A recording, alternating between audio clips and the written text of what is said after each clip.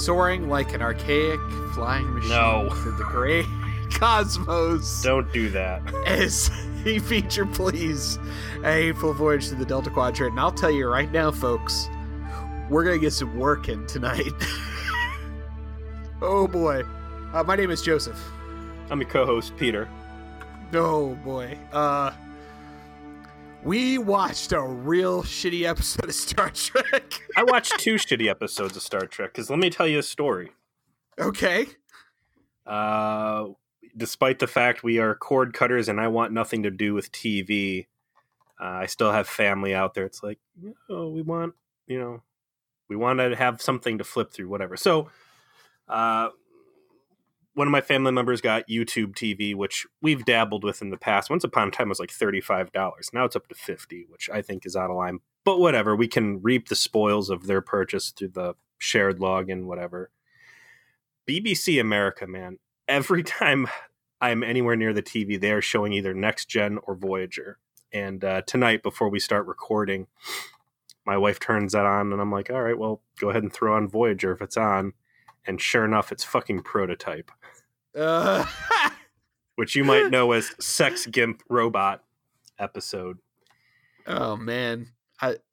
Okay, so let me put you on the spot, Peter. Which one's worse? Concerning Flight, which we're about to review, or Prototype? Wow, that's a hard question, Joe. Yeah, I know, right? Oof.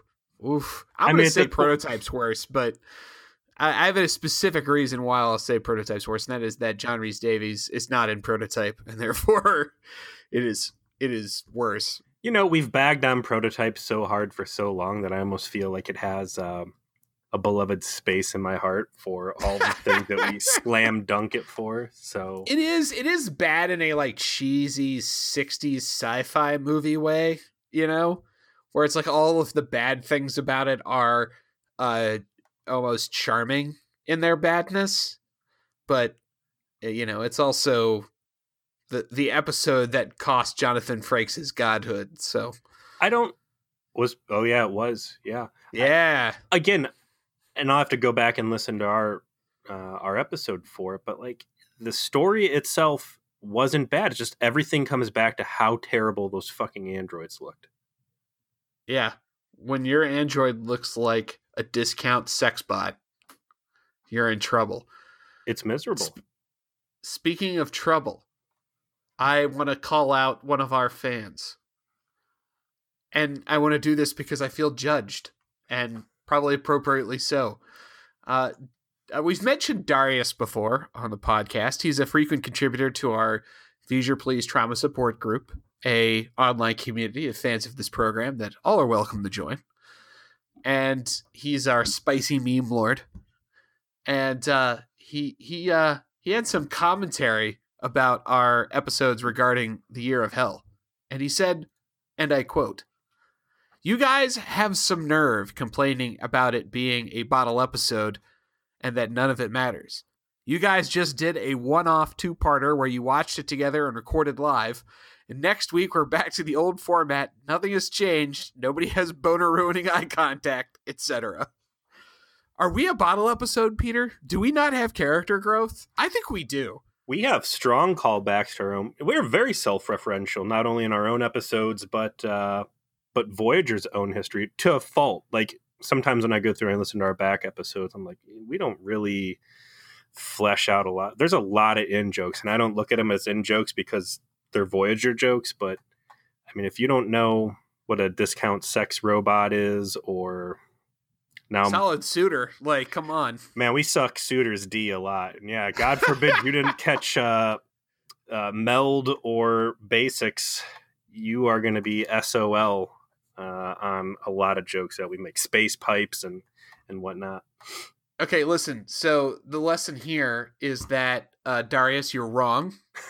Most importantly, we have lots of character growth here, and to get back in our good graces, we'll expect a spicy meme. So work on that. Just kidding. You're awesome. It's not actually a demand. No, it's been a good time on the support group, though.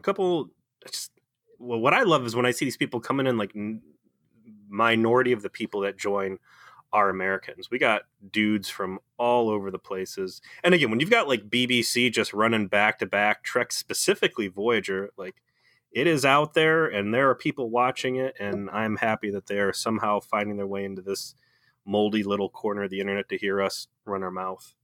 Yeah, it gets every time it gets bigger and there's more contributors, it puts a smile on our face. Speaking of the Future Police Trauma Support Group, I think it'll still be up when this episode comes out. In fact, I'll make a point to make sure it is. But I've put up a poll because we're going to do a special episode down the line. So the format and who's going to be involved with it is TBD. But because we haven't had any special content for our Patreon, we put up like any skits we do early or any cut segments. We didn't have any of those last month. I'm like, well, you know what? Let's produce something that'll go to the patrons first as a thank you to them for pitching in to cover all the expenses for the podcast. And then eventually we'll release it out to everybody after that. But I decided to let everybody have a crack at the category of thing that we'll review for the special episode. And there's some things you'd expect on this poll, like, one of the OG Trek movies, TNG Trek movie, one of the Bad Robot Trek movies, and then we've had some extremely spicy additions. For example, you added that quote, that really good TNG porn parody. Dude, I'm hoping that one wins. I still haven't actually watched it, but I've always wanted to watch it, and I haven't. You want to talk about awkward boner breaking moments? Sitting and watching a porno with you is definitely going to cross some new barriers. The thing about that one, though, is that it was so well received that there are safe for work versions of it floating around where they've cut all the porn out and people still say it's like a really good episode of TNG. And just go through and read the IMDb. Maybe we should do that either at the end of this episode, or maybe I'll throw the IMDb entry up on the Facebook group. It's legit. I hope it wins. Not to be impartial, but there's also the Neelix Cookbook item review, because my wife bought that thing, and I think one of Spencer, one of our fans on the group, also has it. I saw on Twitter that she also has it. So it's basically those two and the Bad Robot Trek movies are all basically neck and neck right now for which one's going to win. So I'll tell you what, I love the Bad Robot films and I really want to see TNG porn, and your wife's a great cook, so if we go with the filthy space cat food, at least I know it's going to be prepared very well. I don't think we're going to lose. There's this is a win-win-win situation. It's only winners. That's good. Mm-hmm. That's for good. Me. Speaking of situations where we won, nah, I can't do it. I was going to say, speaking week? of things that bring a smile to your face, not this goddamn episode. Season 4, episode 11, Concerning Flight. Joe, it's very rare that not very rare, it is extremely rare. There is one time that I can tell you that I've gone into the Memory Alpha when I do my homework for an episode, and there are production team members openly saying, I did not like this, or to quote Joe Manowski, or whatever his name is. Who fucking wrote it. Who wrote it. Let me get this quote out here. This is when the collaborative process collapses. I had massive disagreements every step of the way with how this story should go, and I lost the argument every step of the way. I've never seen such negativity on a Memory Alpha article, let alone from the writer of an episode, and boy, is it well-deserved. This is only the second episode that I had to turn off and come back to later. Out of all of the episodes of Voyager we watched, all but Elogium, I managed to get through in one sitting. Elogium was an all-time worse. That felt like it took me 2 fucking hours to watch 45 minutes of TV. I did the dishes and I did laundry instead of watch Elogium. Yeah, same. Actually, exact same. This is why we do this show. It was the exact same. I turn it off, I go do the dishes, I'd watch another 10 minutes and be like, fuck. And man, it's been a while since I clipped my toenails. Yeah. Stevie and I started watching. We got, I want to say like 12 minutes in. I paused it, and Stevie's like, I can't watch another second of this. You're on your own. And then just left. Just walked away. Just went upstairs like, nope. She's noped out, took the dog. It's like, we're out of here. Like, if you're going to watch this absolutely ridiculous Leonardo da Vinci fucking cartoon character fan fiction shit, you're doing it by yourself. And then I looked at the TV screen alone without even my dog around for comfort. And I was like, nah, you know what? I could watch. I'm going to do this. I can't. I'm going to turn this off. Like, and then later on, thinking it was when we thought we were going to record, I was like, okay, time for me to man up and finish this thing. And I did it while like drinking my coffee in the morning with the maximum focus. My daughter is 2 years and 4 months old, and she really likes this guy on YouTube called Blippi, and anybody else with a small child is probably unfortunately aware of Blippi. My notes, she loves, like if I sit there and try and color with her, she does not give a shit. But as soon as my Voyager episode captain's log comes out, you know, my notebook with all my show notes in it, she is all about writing and wants to play with the pen and very interested in this notebook. And normally I kind of like shoo her away because these are my podcast notes. So important. Ooh. But this episode specifically, I have BLIPPI just written dozens of times over the page because I just sat there and let her play. And and it's probably the most meaningful thing on any of these, on this entire page, because everything else is just crap. We start off seeing that despite the fact we just did super excellent Year of Hell and all of what I assume to be a very high visual effects budget on that, somehow the showrunners scratched up that JRD money and brought the big guns out. We're not just using the Leonardo da Vinci set. No, we're going maximum Renaissance. The best part of the episode is John Rhys-Davies. He shows up as the actual Da Vinci hologram here for the second time. I guess it was the premiere that he showed up in before. And, well, not the premiere. It was a season finale. Yeah, I fucking forget. I don't know. This episode just dulled my entire fucking mind. I just had to rewatch it. Okay, so I guess that I should point this out just so you can guys understand who's watching. Not only was this one of the worst episodes of the show we've watched to date, I had to watch it fucking twice because we were supposed to review this a week ago, and then I had to cancel, and then we're supposed to review it on Sunday instead, and then Peter had to cancel. So here we are a week later, and I've watched this turgid piece of shit again for a second time just so I could remember it. And I tried to like do something else while I have it on the background just to like give myself a little sprinkle of poop on my tongue just to remember what the fucking taste of it was. And I just cannot believe this thing got made. John Rhys-Davies tries his fucking best. I will give him that. Like, he goes all in on trying to be this cartoon character Leonardo da Vinci, you know? He is enthusiastic. He's got that charm as an actor. He's like one of the most charming guys on screen ever, you know?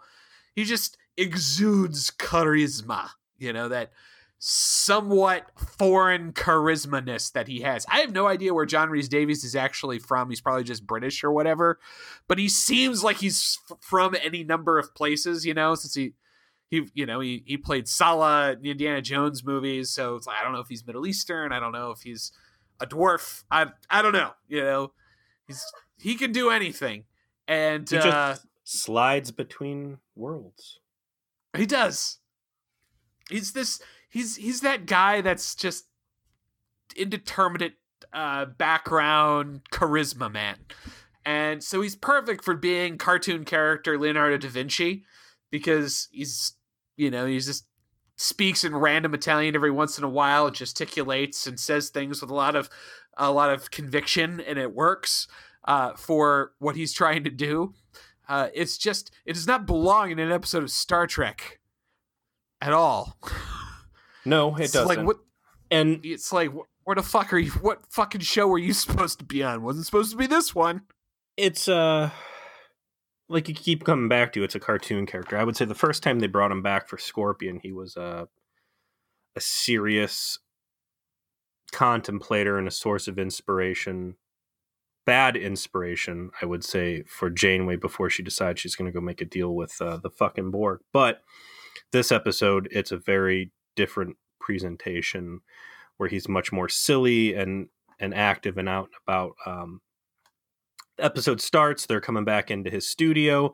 Both of them are sopping wet, and we find out that they've attempted to take the flying machine, which I believe we kind of hinted at back in The Raven, which was the crappy 7 of 9 background story episode. And we find out that the thing has crashed and that they ended up in the river, and the villagers are all laughing at them, and he is screaming profanities out the window and some other boring stuff. And then all of a sudden the whole ship rocks, and he's like, whoa, what's going on? We got an earthquake. And Janeway's like, oh no, we must be getting attacked. Again, the red alert situation on this show is mind-boggling. As soon as like something hits the ship, I was under the impression, and we've harped on this before, that like everywhere red alert should go off and everybody should know it's battle stations.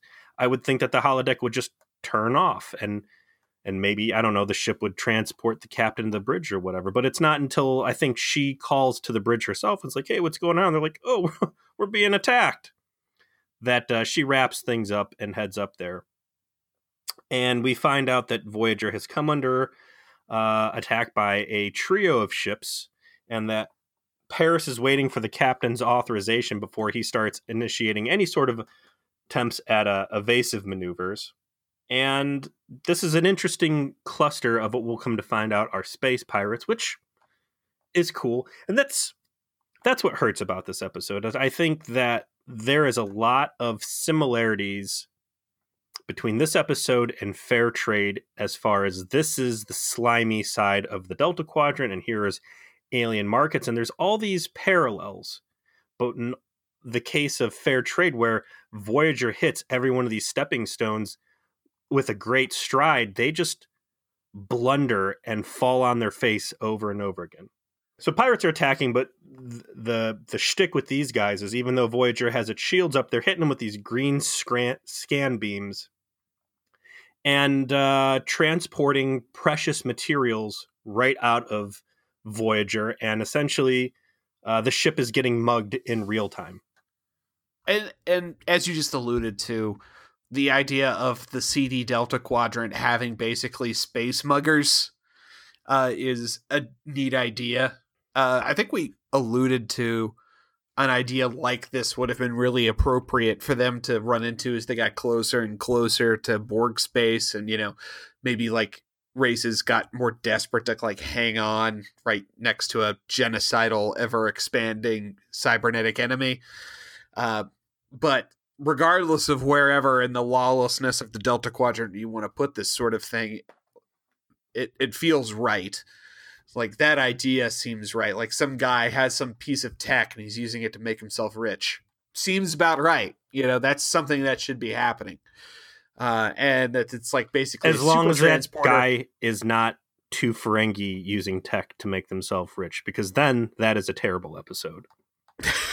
Well, it only becomes a terrible episode when said Ferengi, while unarmed, managed to beat up 2 armed security guards and then make their way to their shuttlecraft and get said shuttlecraft off of Voyager, despite any, if any of Tuvok's security protocols. But Fair Trade. I'm sorry, false prophets. And again, you know, I think false prophets really wouldn't even, you take out the sword fighting and everything else, all the bad that was there, I think it all could have been forgiven had it not been for that decision by Janeway to like try and chase those guys down instead of going through the wormhole. That was the biggest, dumbest tease of all time. But back to this episode, like, there's a lot of cool stuff that happens after they get out of the holodeck. And it took me about 10, maybe 15 minutes of this episode, pretty much until they get down on the surface and encounter who they encounter, where I'm really like, man, this might be, again, another Fair Trade episode where they are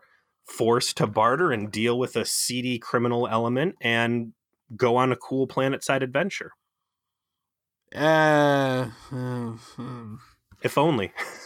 if only. So the space muggers essentially just have this broadband ability to detect if something's technologically sophisticated, and so they take everything that they detect is the most sophisticated stuff on the ship, including like computers that regulate the warp drive, a bio bed, the doctor's mobile emitter, and most importantly, the main computer core And a for bunch of Voyager. food.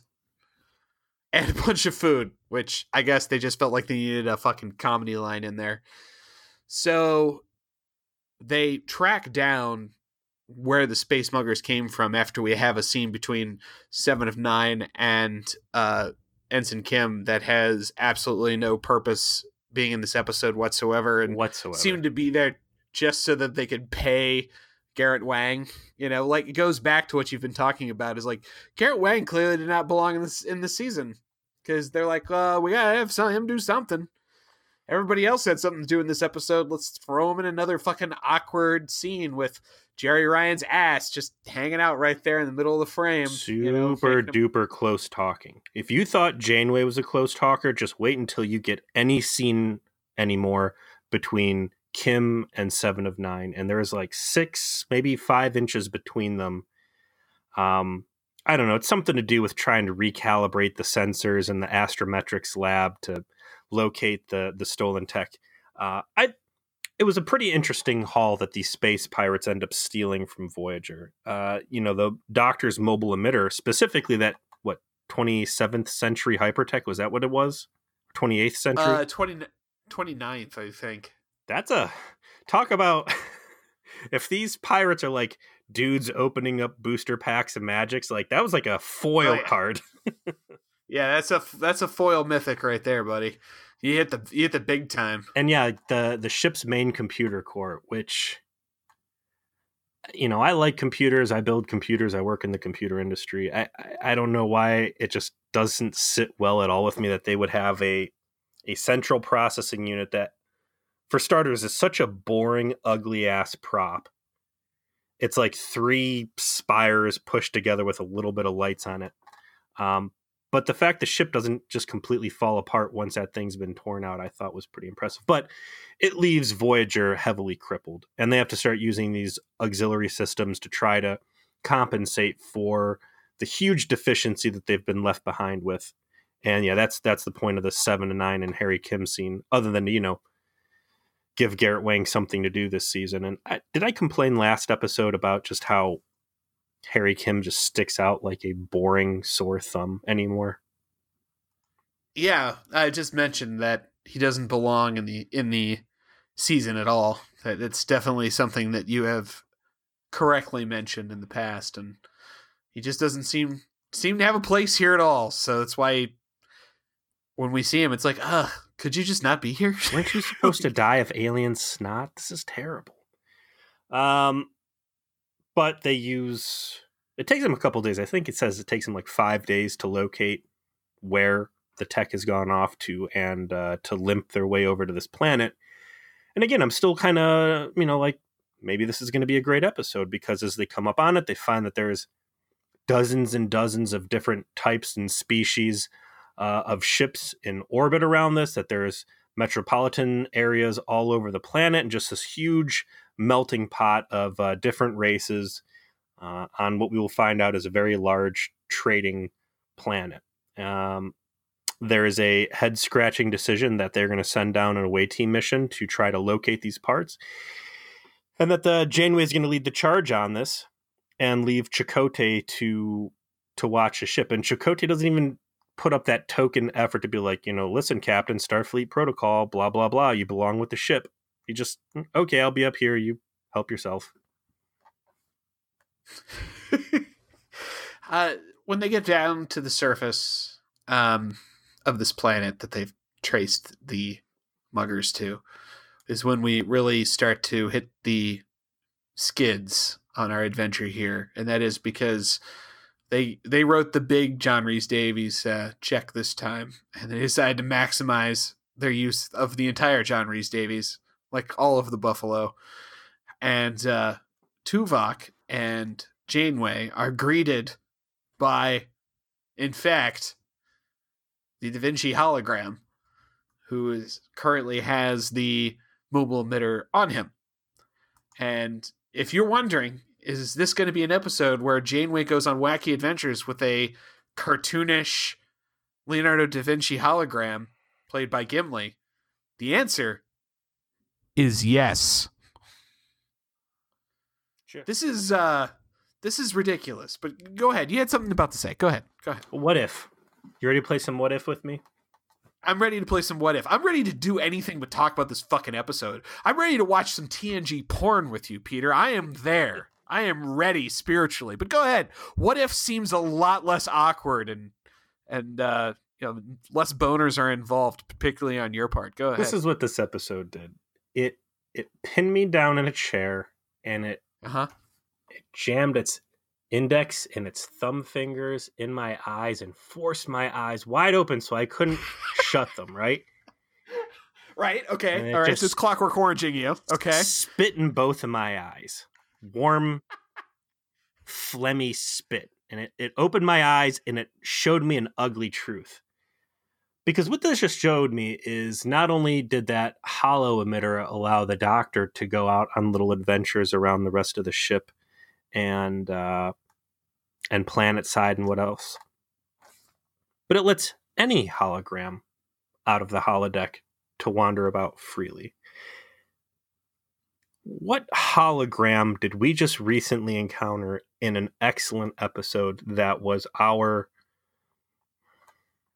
emergency escape hatch from a terrible, terrible Jerry Taylor decision?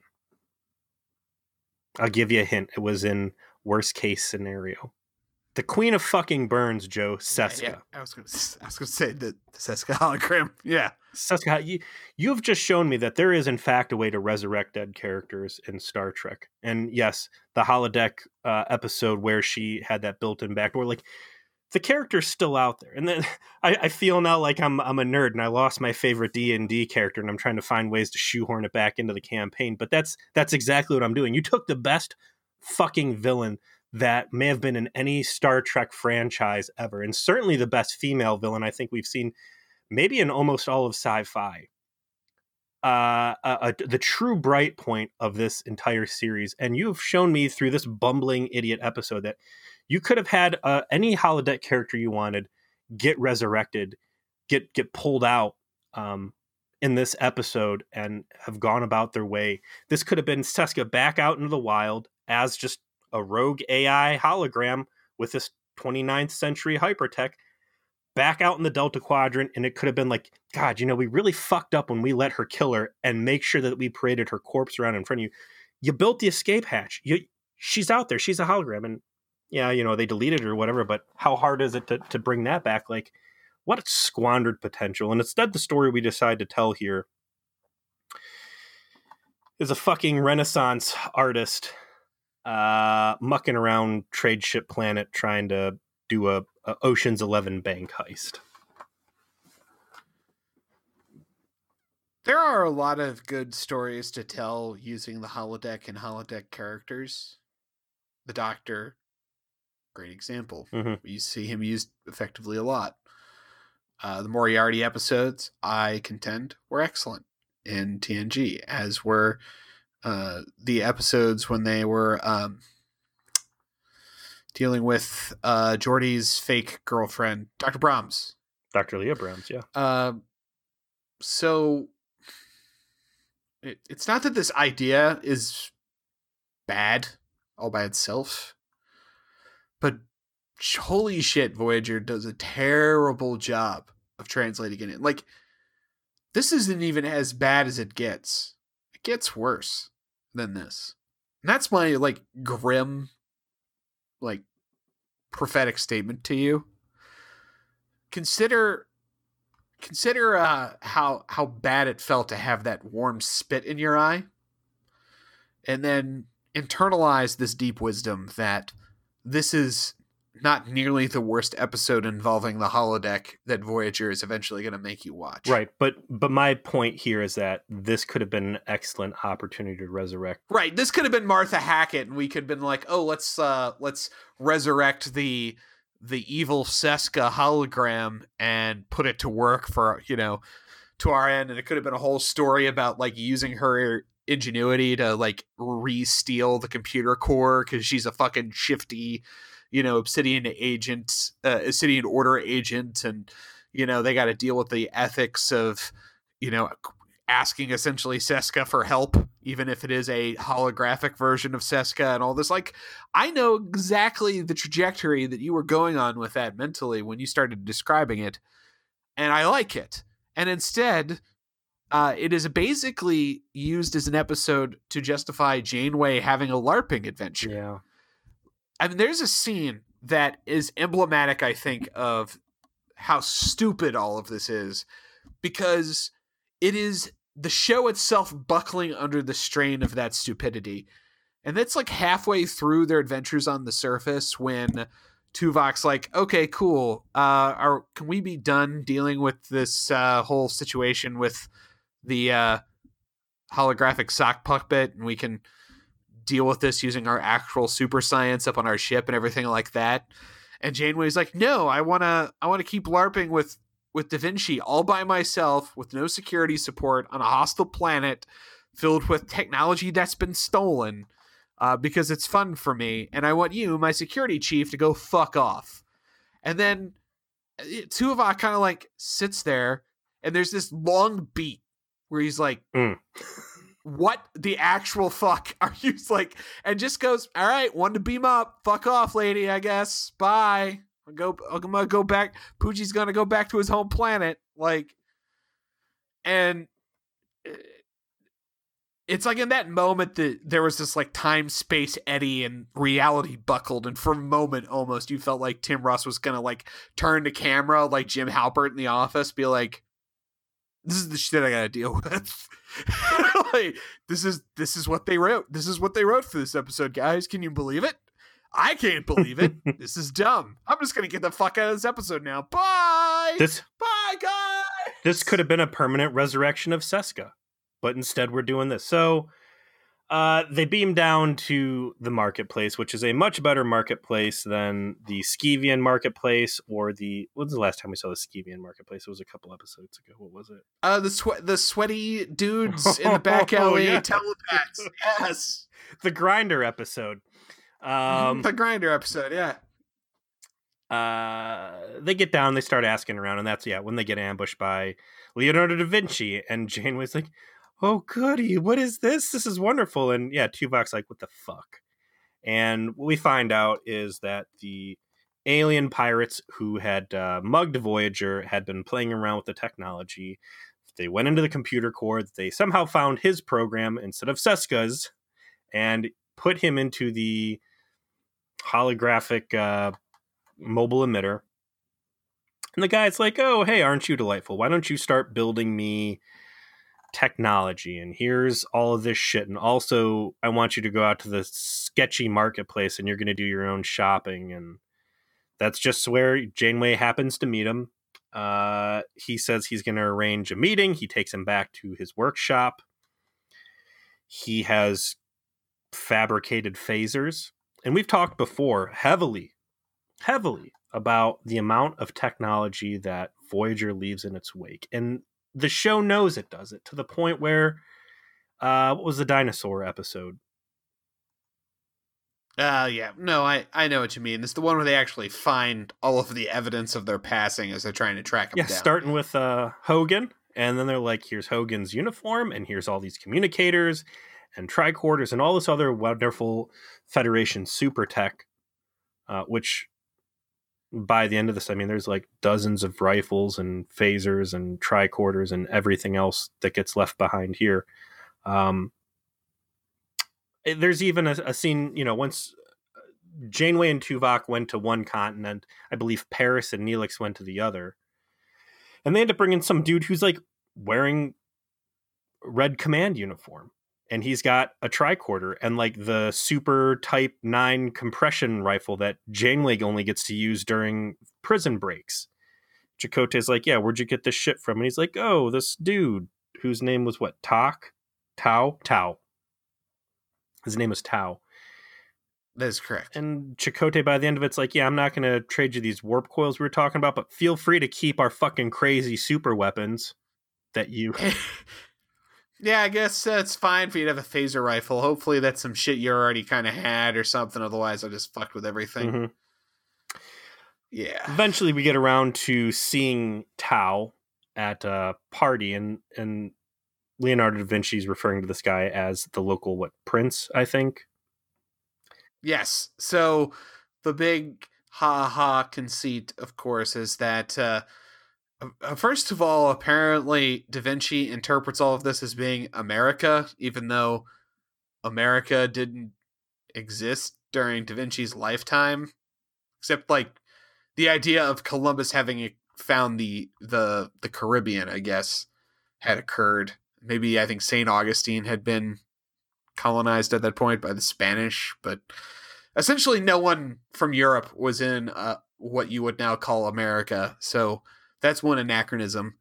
And second, he interprets everything else as through a 16th century lens. So he refers to the leader as the prince, that is his patron, and it is so on and so forth. So fatiguing to even try to like describe this episode. Like, trying to blow up the balloon that is this plot. I feel my life escaping as we sit there and talk about this. And what's funny is the writer, while he shits all over this episode, the one thing he is proud of, he's like, I really know a lot about Leonardo da Vinci for my own personal studies, so I really thought I did a great job, deciding how he would act in this what if scenario, and gave himself like this big pat on the back for that. And listening to you try and just describe this cockamamie shit, it's so defeating.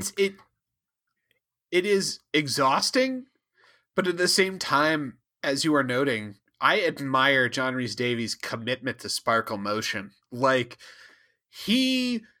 so often these actors struggle with this nonsense technobabble they're handed, and he found a way to just do this ridiculous shit in a way that was filled with such conviction that it's super worked for like his enthusiasm and ability to portray the character. If I was John Rhys Davies and someone handed me this script, I would look at it and then I would look at them and be like, did I fuck your wife at a party or something? Like, are you pissed at me? You're going to hand me this fucking script? Did I hit your dog when I was coming home from work? And was that your dog that ran out in front of my car? Like, what have I done to you that you are going to make me say these things and act this stupid in front of a TV show that is going to be shown all over the world? And I guess he got a parking ticket or something. I don't know else why he would take this job. Did he get blackmailed? And they're like, if you don't sell this thing 300%, we are going to show everybody this terrible video of whatever we caught you doing.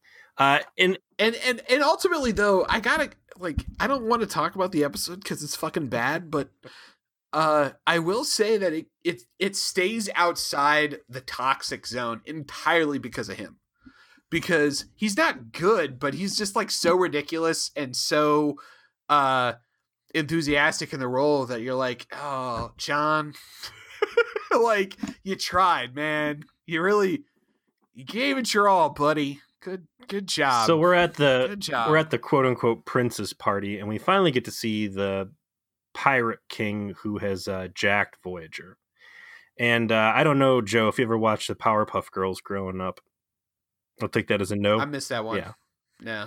The lead alien guy in this looks just like Ace from the Gangrene Gang on Powerpuff Girls. And I'll throw some pictures up on the trauma support group, but once you see it, there's no unseeing it. And was my delight in this entire episode, was that it's a Powerpuff Girls character come to life to harass Voyager. So Janeway makes contact with this guy, and she's playing dumb like she's there from some country bumpkin colony, and they need a new computer core to coordinate whatever.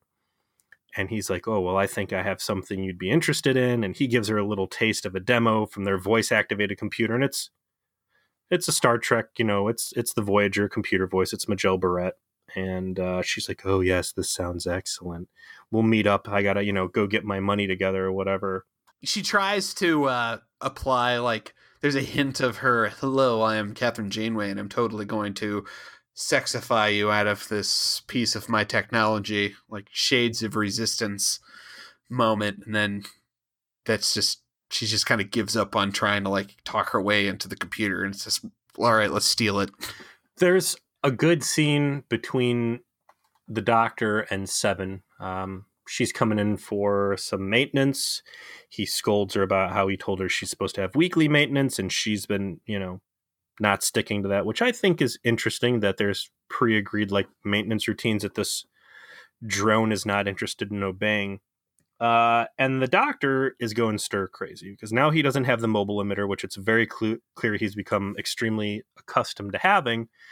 And he's back to his old limitations, right? He can only be on the, sick bay and, the holodeck or whatever, which again, it seems like Voyager's putting their eggs in one basket. Like, maybe you should have continued putting these holo emitters out because, again, you've got one Doctor on the fucking ship, and God forbid this fickle piece of hypertech gets stolen, broken, lost, whatever. You only have the Doctor. And he wants to know all the gossip going on in the ship.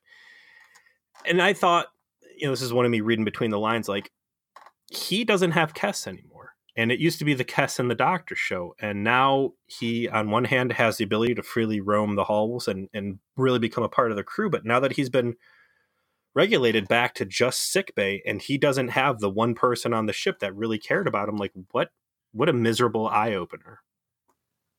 Yeah, I wish there was some acknowledgement of the latter part of what you said, of like Kes's absence is leaving him feeling lonely. Unfortunately, as we noted, I think a couple weeks ago, that they are very light on acknowledging Kes was ever part of the show at all, let alone the often emotional bulwark she was for multiple characters, the Doctor specifically, someone whose sentience she defended.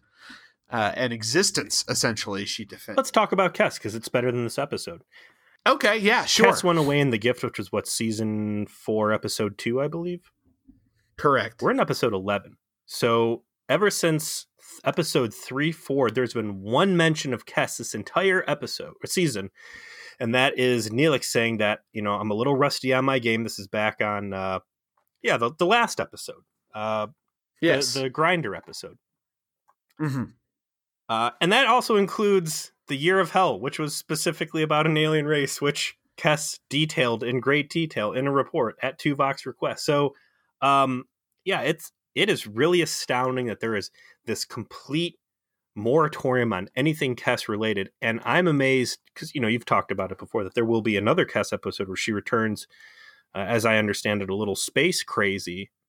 But given how gun shy they are about saying the 3 letters KES as a word, that they would bring her back, really astounding. But the Doctor's very lonely, and he pumps 7 and 9 for some information. Apparently she got into, some sort of fist fight or something with B'Elanna, which I think would have been a much better scene to work into this goddamn episode than the majority of what we actually get plagued by. But it sounds like they get over whatever their differences are, and life goes on. I have nothing else I want to say about this episode. I've got a couple things, so if I can just... Yeah, wait, I take it back. There is one thing I want to talk about. Okay. Janeway continues her LARPing adventures with Da Vinci to try and find where the computer is.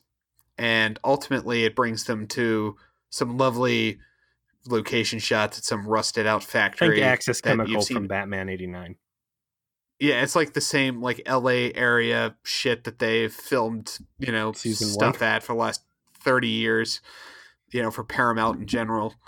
And then eventually they find it, and there's all of this stupid ass dialogue where Janeway's LARPing with the Da Vinci hologram, trying to convince it to do things by contextualizing the events around in 15th century logic, and then eventually just like straight up saying the shit you don't understand and you just have to accept that.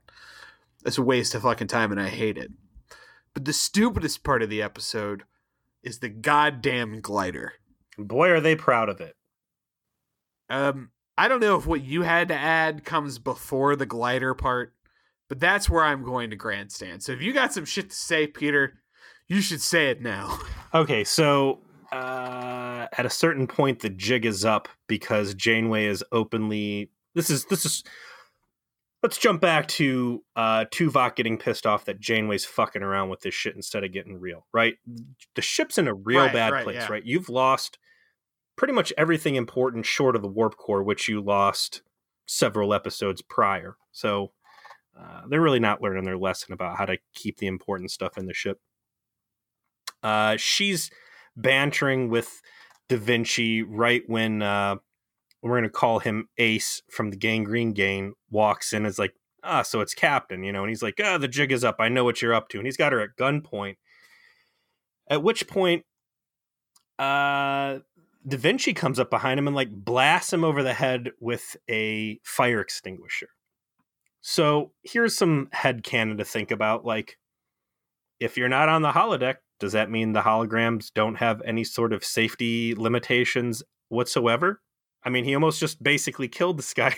Janeway's like, oh, he's fine. But it's like, I don't know, man. He just got hit in the head. Yeah, just like, you just clubbed the guy over the head with a giant, like, piece of metal. And literally she, like, dips down, touches him, and goes, oh, he's fine. I don't know what this alien is. I mean, for all I know, his head could actually be his butt. And, like, all the important stuff could be somewhere else. Like, I don't know, but he's all right to the point where he's knocked out. No, he's fine. He's fine. He's knocked out totally for the next 10 minutes where Janeway's like, all right, let's go steal all our shit and get back. And then the Da Vinci's like, no, I'm staying here because this is so wonderful.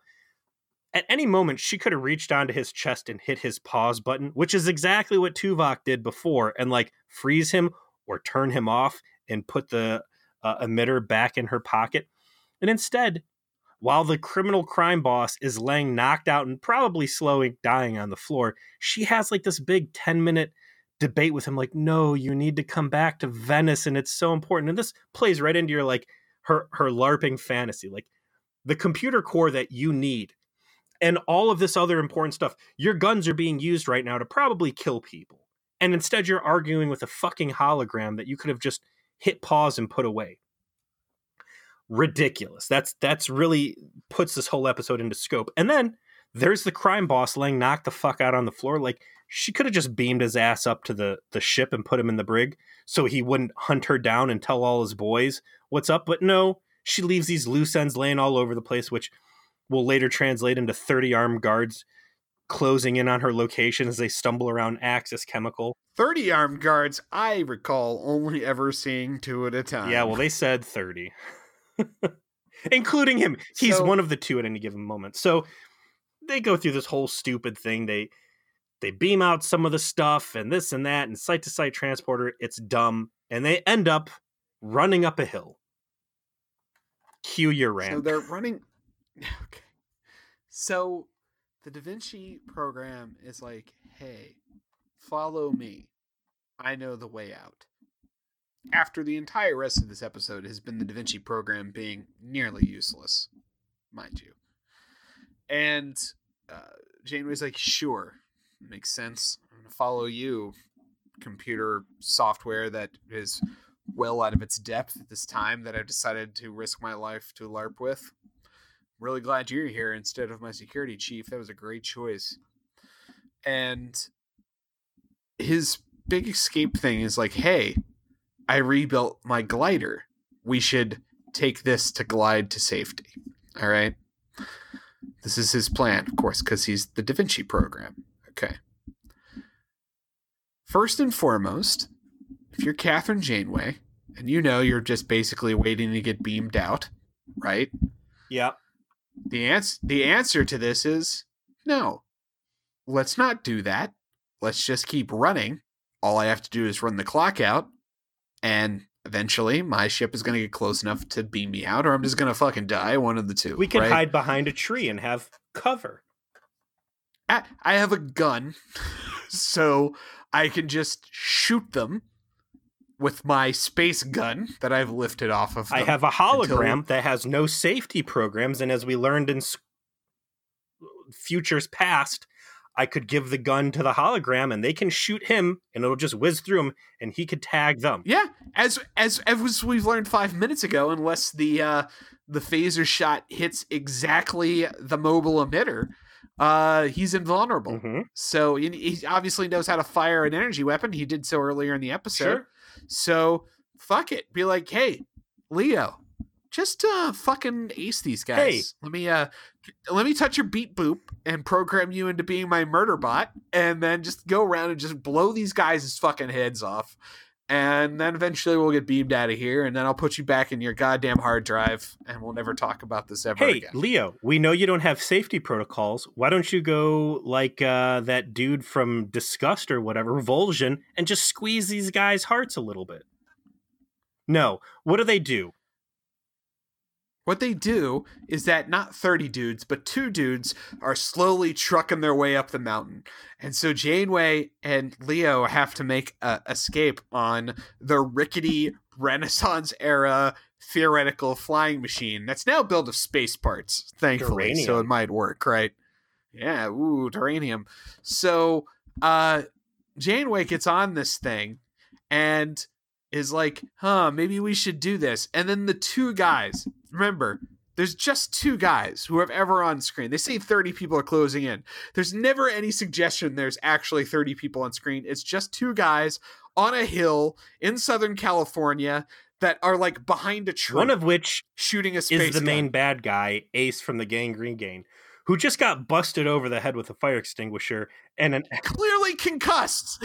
So concussed that instead of just running up there and gutting both these fools down or shooting Jane while she's trying to put this weird seatbelt harness on, they just stand there. And then Janeway...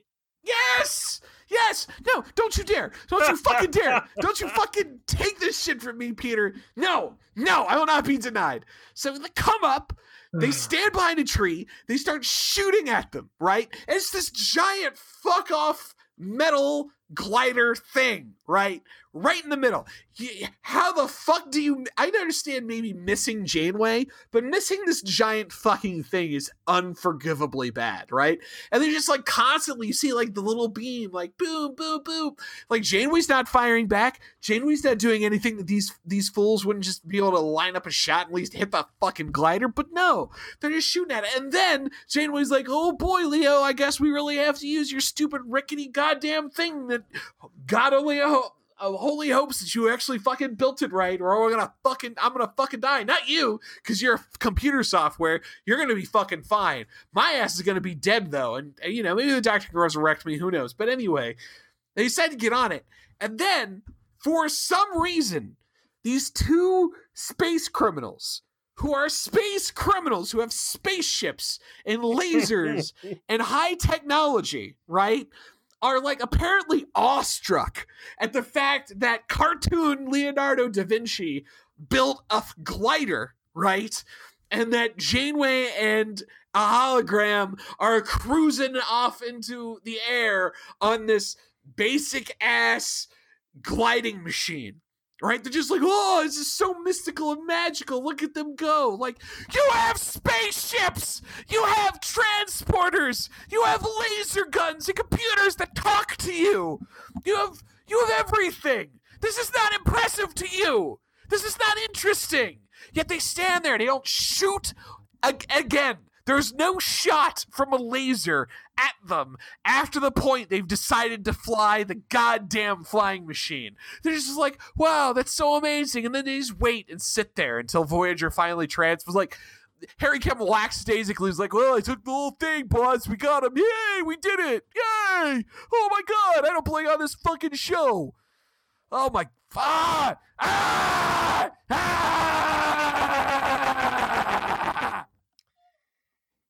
It's right up there with Scorpion when the alien ships are shooting Borg cubes and one-shotting them, and then they like put consecutive shots on Voyager, and Voyager just scoots off. No harm done.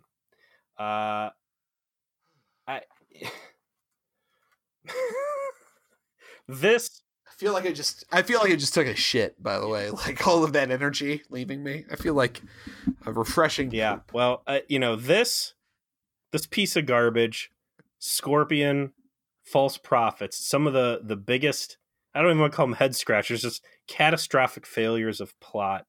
Again, let me break it down for you. This could have been an episode where the computer gets pulled out of Voyager and space criminals put a hologram in a holographic portable emitter. We could have gotten Seska back. Instead, we've got Janeway on a glider pulling a Free Willy over the wall, and the bad guy's just standing there dumbstruck instead of murdering her. I hate this episode, Joe. This was a terrible episode. This is going up on the wall of shame for sure. Do you have anything else you want to say, or can we be done with this failure to resurrect Seska? What are we watching next week, Peter? Season 4, episode 12. We're seeing... I will also say to this episode that Janeway's hair looked a little bit better. I don't think that her haircut is growing on me. I think that her haircut since Year of Hell has been so terrible that I don't know if she's just growing into it or they're learning how to brush her hair the right way, but it was markedly better. And I mentioned that because there's Janeway and what looks like some sort of, I don't know, cotton peasant shirt. There's 7 of 9 and Mortal Coil. Neelix experiences a crisis of faith when, after being dead for nearly 19 hours, he is revived by 7 of 9 using her Borg technologies. Enter the Pixie Dust Wars. This seems like another stupid episode. I don't like religious... I'm sure I'm going to shock you by telling you that this is one of my favorite episodes of Voyager because it's about religion and spirituality and shit I like. This is the price. This is the price of how good Year of Hell was, is that the rest of these episodes are just going to be worse and worse and worse. I think you're going to like this one. You're not going to like it as much as me. I already know that, and I accept that. But this is a good science fiction story and a good Star Trek story. And yes, it goes into my wheelhouse, but I think that even if you're not into that, it's a compelling enough drama that you'll find out. I'll tell you what, I like Neelix. I think Ethan Phillips has jumped on board 100% anytime the writing room has given him anything to do to develop his character and grow it. I think that Neelix has been grossly underutilized this season, so I'm looking forward to a good Neelix story. What I think is interesting about Neelix, too, is that he was like this guide guy up into the Necritic Expanse, at which point they went past what he knew of space and really caused him to question his role in the ship. And since then, it almost feels like, in addition to taking the outsider role from B'Elanna and Tom and Chakotay, she's also taken the Pathfinder role from Neelix because she has all this Borg info on the surrounding areas and she's an astrometric. So, I'd say he definitely needs to find something new to do in the crew, and hopefully we flesh that out a little bit in this upcoming episode. So, yeah, this concerning flight was fucking terrible. I'm happy to put that behind us forever until we drag it out, I'm sure, for some weakest shit awards for season 4. I gotta say, we might be early in season 4, but the Space Muggers watching Janeway and cartoon Da Vinci flying away, awestruck at their Renaissance era technology, is going to be a tough one. I don't know, man. Again, working with the Borg, there's a lot of weak shit. The many faces of Kawase. That's not weak. Okay, that's not weak. That is manifestly immoral and incompetent. Weak is just a wet species 8472's weapons not working on Voyager. That was, I think, weakest shit awards up for some fierce debate this season. I think we'll see what happens. How do we talk about this for an hour, Joe? I am mind boggled. Well, we talked about TNG porn for an inordinate amount of this hour. So, by the way, in our defense, vote for the TNG porn, please. We deserve it after watching this goddamn thing. I don't know what we've deserved. Any wrong I've done in my life, I think I've now paid for. And this has been Feature Please, A Hateful Voyage to the Delta Quadrant, and I've never felt that so intensely in my life. Peace.